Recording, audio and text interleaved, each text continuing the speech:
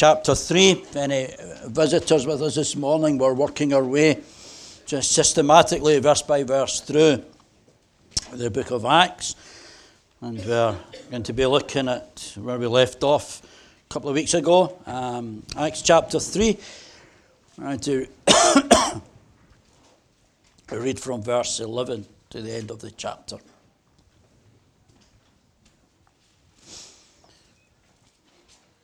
While the beggar held on to Peter and John, all the people were astonished and came running to them in the place called Solomon's Colonnade. When Peter saw this, he said to the men of Israel, "Why does this surprise you? Why do you stare at us as if by our own power or godliness we had made this man walk? The God of Abraham, Isaac, and Jacob, the God of our fathers, has glorified his servant Jesus. You handed him over to be killed, and you disowned him before Pilate, though he had decided to let him go. You disowned the holy and righteous one and asked that a murderer be released to you. You killed the author of life, but God raised him from the dead. We are witnesses of this. By faith in the name of Jesus, this man whom you see and know was made strong. It is Jesus' name and the faith that comes through him that has given this complete healing to him, as you can all see. Now, brothers, I know that you acted in ignorance, as did your leaders. But this is how God fulfilled what he had foretold through all the prophets, saying that his Christ would suffer. Repent then and turn to God, so that your sins may be wiped out, that times of refreshing may come from the Lord, and that he may send the Christ who has been appointed for you, even Jesus. He must remain in heaven until the time comes for God to restore everything, as he promised long ago through his holy prophets. For Moses said, the Lord your God will raise up for you a prophet like me from among your own people. You must listen to everything he tells you. Anyone who does not listen to him will be completely cut off from among his people. Indeed, all the prophets from Samuel on, as many as have spoken, have foretold these days. And you are heirs of the prophets and of the covenant God made with your fathers. He said to Abraham, through your offspring, all peoples on earth will be blessed. When God raised up his servant, he sent him first to you to bless you by turning each of you from your wicked ways. So reads God's inspired word. We're going to thank you to those leading us in our praise this morning. It's helpful if you turn to the passage that we read earlier. I'll be referring to various verses throughout it.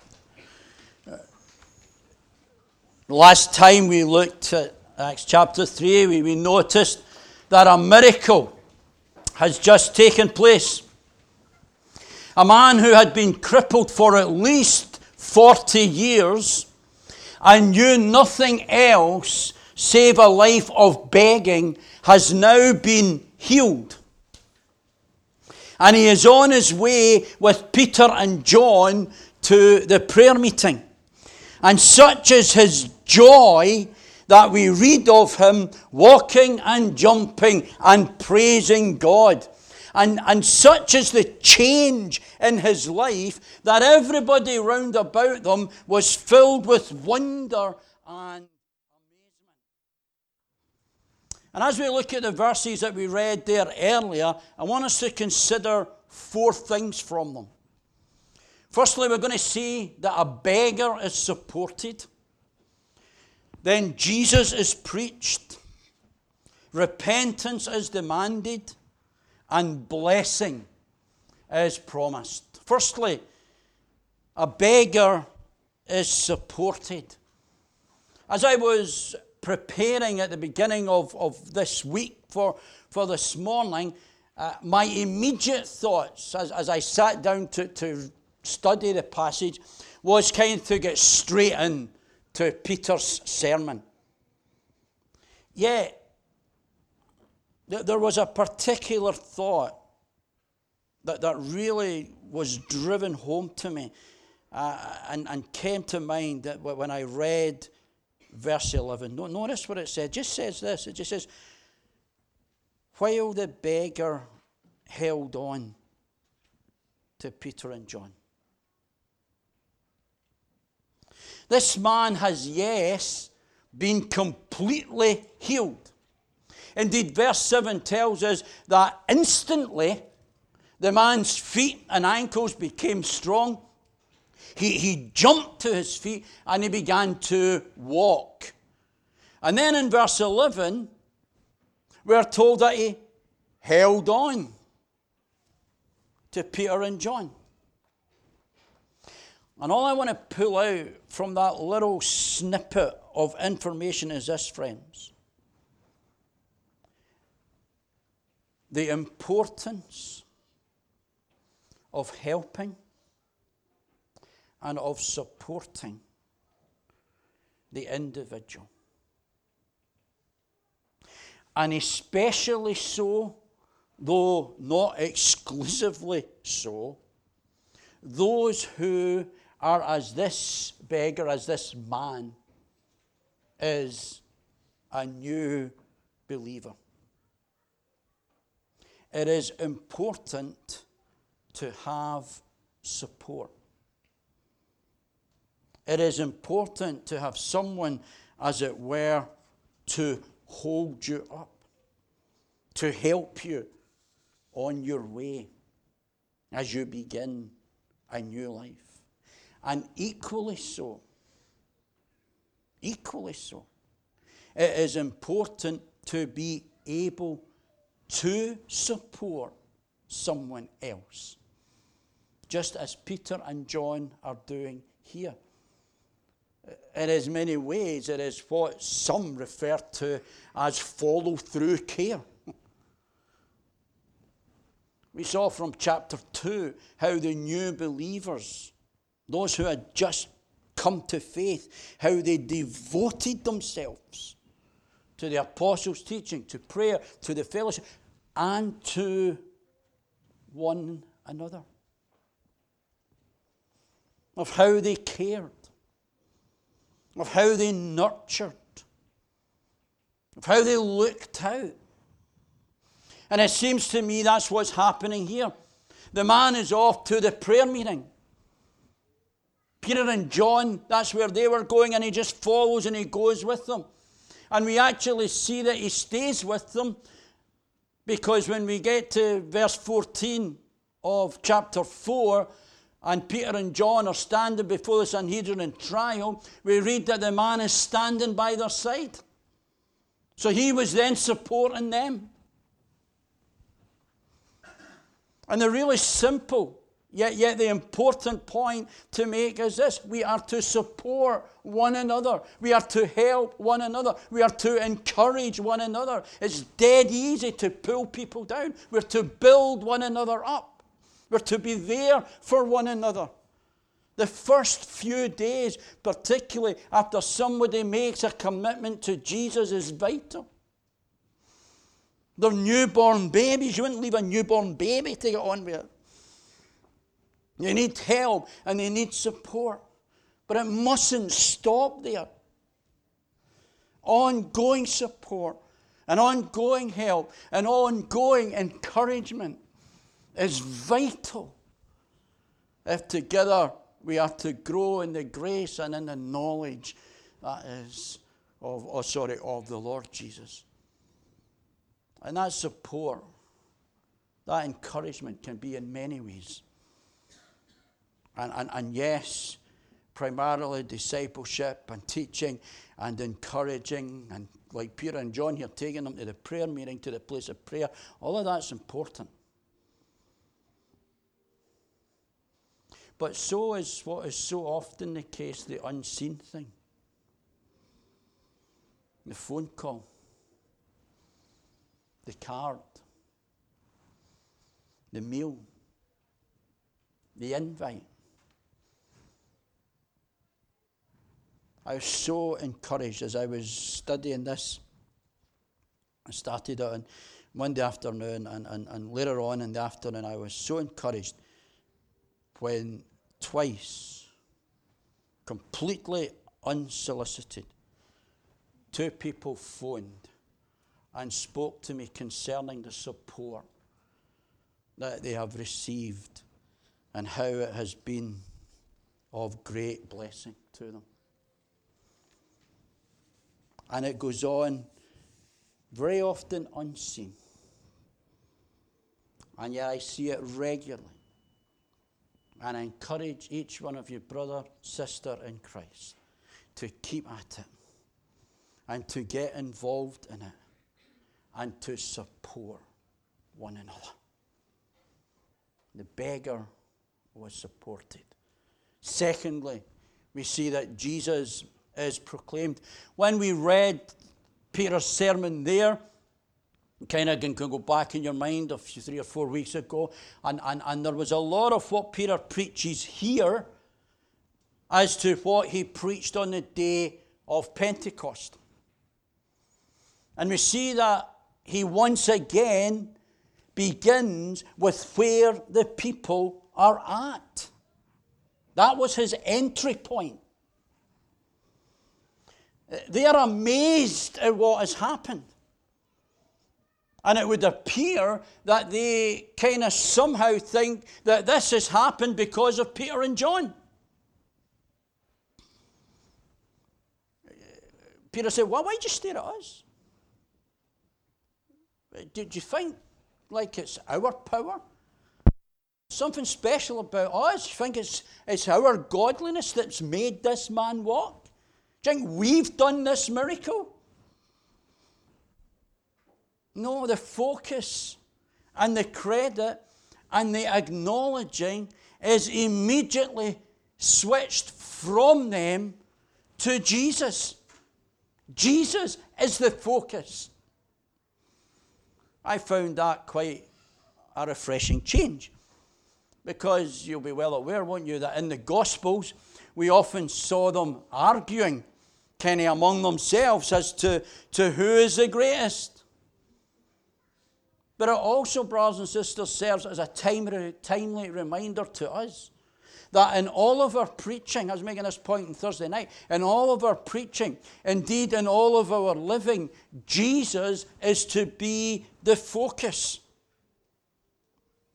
It is Jesus that we are to lift high. It is Jesus that we are to exalt. Remember what Peter and John said to them as the man called out for help. Silver and gold have I none, but such as I have. What did they have? They had Jesus. And that's who they gave. In the name of Jesus. And beginning with where these people were at, Peter proclaims to them Jesus. And he does so in such a way that, as verse 4 of chapter 4 tells us, another 2,000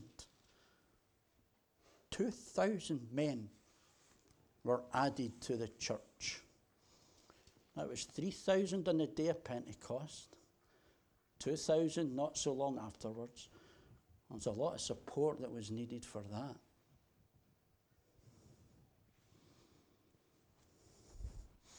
And it seems to me that as I studied Peter's sermon here, that Peter doesn't just not only start with where they were at and kind of focused on Jesus, but actually Peter knew, to use a word, his audience.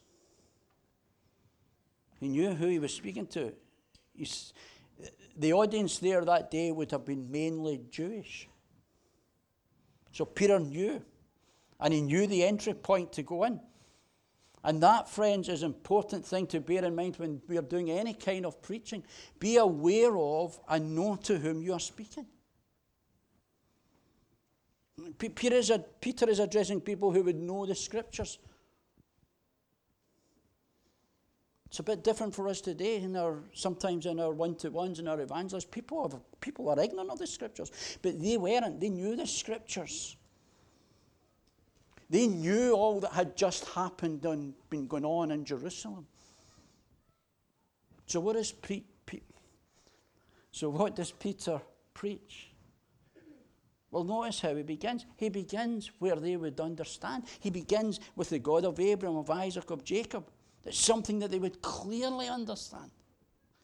And he tells them that this God, the God that they worship, the God that they acknowledge, has also glorified his servant Jesus. He brings in a direct link. So Peter tells them that there is, if you like, a direct continuity between the Old Testament and their view of God there and Jesus. And all the happenings of recent times in Jerusalem are not by accident. They have all been foretold. He's saying, you know your Scriptures, it's there.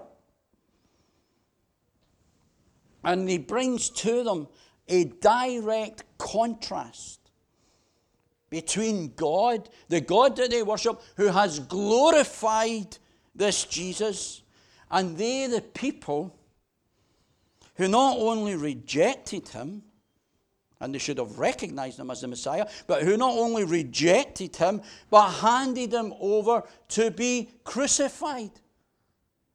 Peter tells him, you preferred a murderer to be released. He doesn't mess about here. He wouldn't kind of win any politically correct contest. But that's not his desire. He doesn't desire to be politically correct. He desires to exalt Christ, to proclaim Christ. And he tells the people as it is.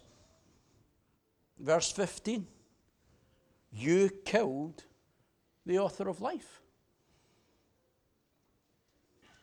And as you look at this sermon, once again, you see how the death and the resurrection of Jesus is central to the apostles' preaching. Do you also notice some of the names that Peter ascribes to Jesus? They should have resonated with the people. They know the Scriptures back to front. The Holy and Righteous One. The Author of Life. Peter is making the point. He's making the strong point. He's driving it home that this is no ordinary man. This is Jesus, God's anointed. And this is what you did to him. And actually, it is by his power that this man that you see is now healed. That was one of the signs of the Messiah. Blind would see, the lame would leap. This is not about the crippled man who has been healed. This is not about Peter and John. This is about Jesus. Jesus is to be the focus. Jesus is to be proclaimed. Jesus is to be lifted high. And as before at Pentecost, Peter concentrates in the name of Jesus. He emphasizes that again and again and again. Verse 16, by faith in the name of Jesus. It is Jesus' name. And as we saw last time, the name of Jesus speaks of all of his power, of all of his majesty, of all of his characteristics. Friends, we live in trying days, but we live in days of great opportunity. And we live in such times where Jesus needs to be proclaimed, where Jesus needs to be the focus. Beggar is supported. Jesus is proclaimed. Thirdly, we see that repentance is demanded. I dare say that for many that day, kind of this part of the sermon, it must have got a little bit uncomfortable. Kind of, who does he think he is telling us we killed? Must have been quite hard to listen to. Quite hard to even accept. And what we see Peter doing is he moves from, if you like, he moves from explanation, who Jesus is, and kind of accusation, what they did, to the need for reconciliation. He speaks first of their ignorance regarding how they've acted. I don't think this is in any way to excuse their actions. But again, they knew their Old Testament. And in the Old Testament law, that there is a distinction between deliberate sins and sins of ignorance. Leviticus 4 and 5 and Numbers 15. If you want some afternoon reading, bring that out. And one writer makes a point that the person who sinned presumptuously was a rebel against God and guilty of great sin, and he was to be cut off from his people. Whereas the person who sinned unwittingly and without deliberate intent was given opportunity to repent. You see, friends, ignorance does not remove guilt. I didn't know I was doing 52 in a 30. Too bad. You were doing it. Ignorance doesn't remove guilt.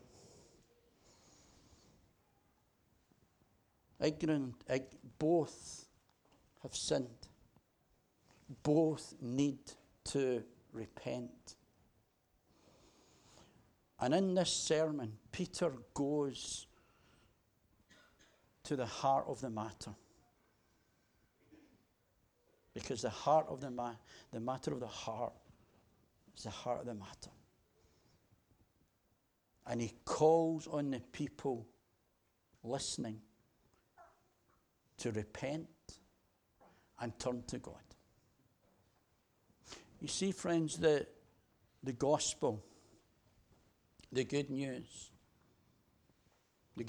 of forgiveness and peace and joy and life eternal, it's always good news. Yet for that good news to be relevant, we need to tell people the bad news of their sin. And we need to warn them of their consequences. Because you see, while seeing a crippled man healed is great, ultimately, what matters, friends, is what God has done in Jesus Christ for humanity. And how individuals respond to what God has done in Jesus Christ. And that is what burned at Peter's heart that day. And the call to repent and the call to turn to God must be a vital part of any evangelistic preaching. And we need to stop being ashamed of it and think that it belongs to a bygone age. It is a necessary step to salvation. It means more than being sorry for just getting caught out. It means more than just remorse. You kind of, I've done that, I feel bad about it. No, true repentance is a complete U-turn. It means to have a change of mind, a change of heart, a change of attitude. It is about admitting and confessing our sins and trusting in Christ alone through faith alone. And without truly repenting, no one can be a born-again Christian. And that burned in Peter's heart as he spoke to the people that day. Later on in Acts, I don't know when we'll get to it, I think it's chapter 16 or 17, but whenever we get to it, I'll read it when you go home this afternoon, when Paul was speaking in Athens, he tells them the same thing. He says this, in the past, God overlooked such ignorance. But now, he commands all people, that includes you, everywhere, that includes you, to repent. And friends, the challenge to each one of us, is this. Have you truly repented of your sins? And if not, why not? What is stopping you? I'm not being judgmental. I'm not standing in judgment of anyone. And nor am I trying to cause fear or alarm. But the Bible is clear, friend. Unless you repent and turn to God, then you are still in your sin and you are heading for hell.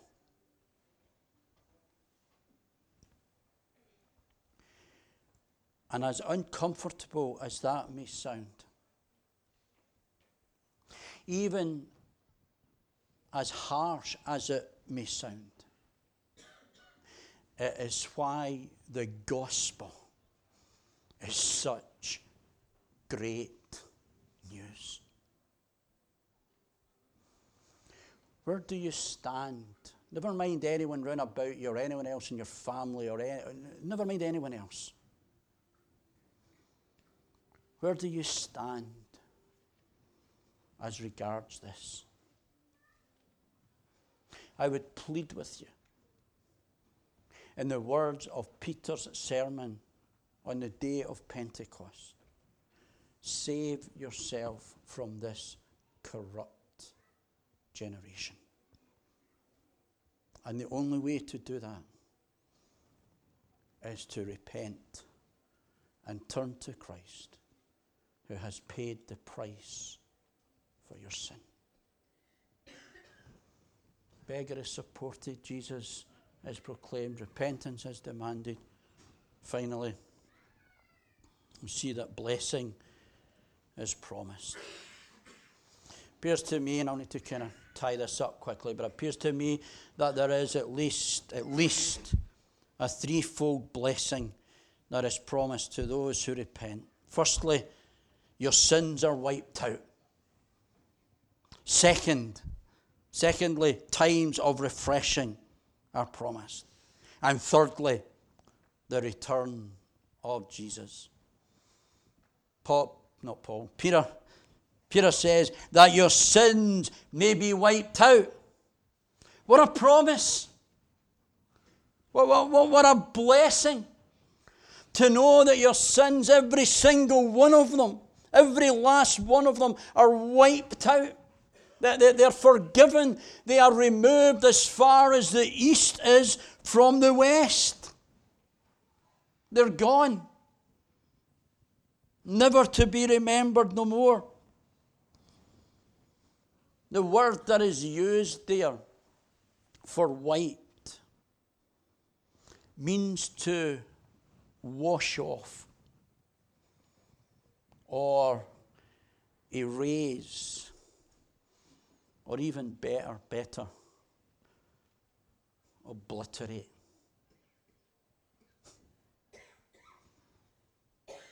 That's what happens to your sins when you truly repent and believe the good news of Jesus, summed up in that wonderful old hymn. it is well with my soul. When in the 3rd verse, it says this, my sin, oh, the bliss of this glorious thought. My sin, not in part, but the whole, is nailed to his cross, and I bear it no more. I'm forgiven. I am cleansed. And what a joy and what a blessing that is, to be free from the penalty of sin. Do you know that this morning? You can, as you repent and trust in Christ. Peter also speaks there, doesn't he, about time of refreshing coming from the Lord, and how true that is, that God, by his word and through the Holy Spirit, just so often comes and refreshes us. When did you last feel refreshed? When did you last just know the Lord just drawn alongside and just refreshing you? Just lifting you up.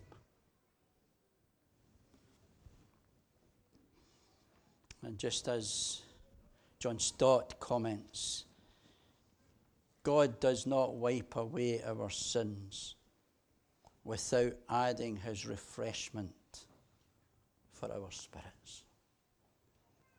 Oh, for times of spiritual refreshing from the Lord. And then he speaks, at first I struggled a wee bit, can you understand where he was coming from at first here, but he speaks about the sending of the Christ, even Jesus. You kind of think, well, Jesus already be, but then he says this, who must remain in heaven until God's appointed time, and who will come again. Jesus, how Peter wraps everything up about Jesus' death and his resurrection, and how God has exalted him, and then of how one day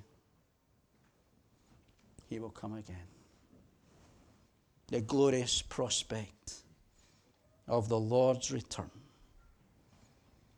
when all things will be restored, when everything will be made new. What blessings. What promises. And they are all wrapped up in Jesus Christ. His life, his death, his resurrection, his ascending, and his coming again.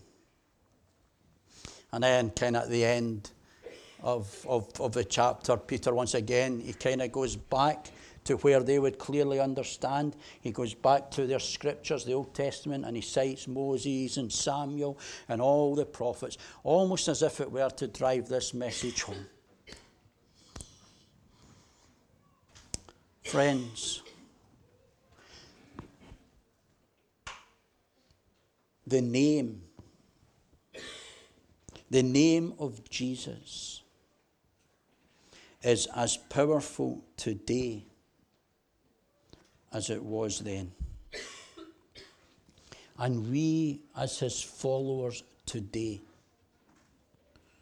need to boldly proclaim him. And we need to call people to repentance.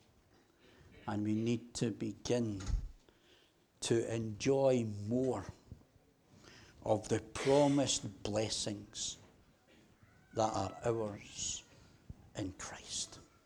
Let's pray. Father, thank you for your word. Know that these are heavy and weighty matters.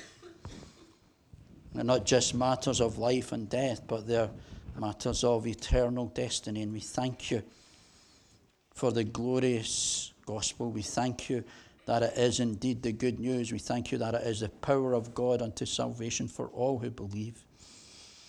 And Lord, it's easy at points like this to think on others, but Lord, would you help us even in this moment just to examine our own hearts? And would you allow the Holy Spirit to take the Word of God and reveal it to us? And would you show us our need of Jesus? If there's sin, would you help us to repent? And Lord, would you enable us to proclaim him, to live out our lives for him in such a way that people see the difference, just as they did with that crippled man who had been healed.